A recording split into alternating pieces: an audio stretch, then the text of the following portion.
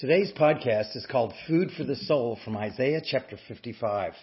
It says, "For my thoughts about mercy are not like your thoughts, and my ways are different from yours. As high as the heavens are above the earth, so my ways and my thoughts are higher than yours.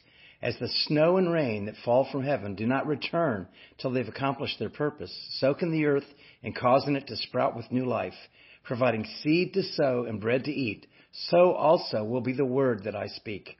This is an amazing passage of Scripture that's full of references to the beauty and power of God's Word. The first one refers to God's words as His thoughts. As the passage says, God's thoughts are not like our thoughts. His thoughts carry the very creative power of His Word. He speaks and life comes. Next, His Word is displayed by His ways. His actions are like actions of love and are clearly displayed through the life, ministry, and death of God's Son. The snow falls from heaven and literally blankets the earth, giving a picture of His mercy. As Isaiah also said in Isaiah chapter 1 verse 18, "Though your sins stain you like scarlet, I will whiten them like bright new fallen snow." Rain and water are also pictures of the Word of God.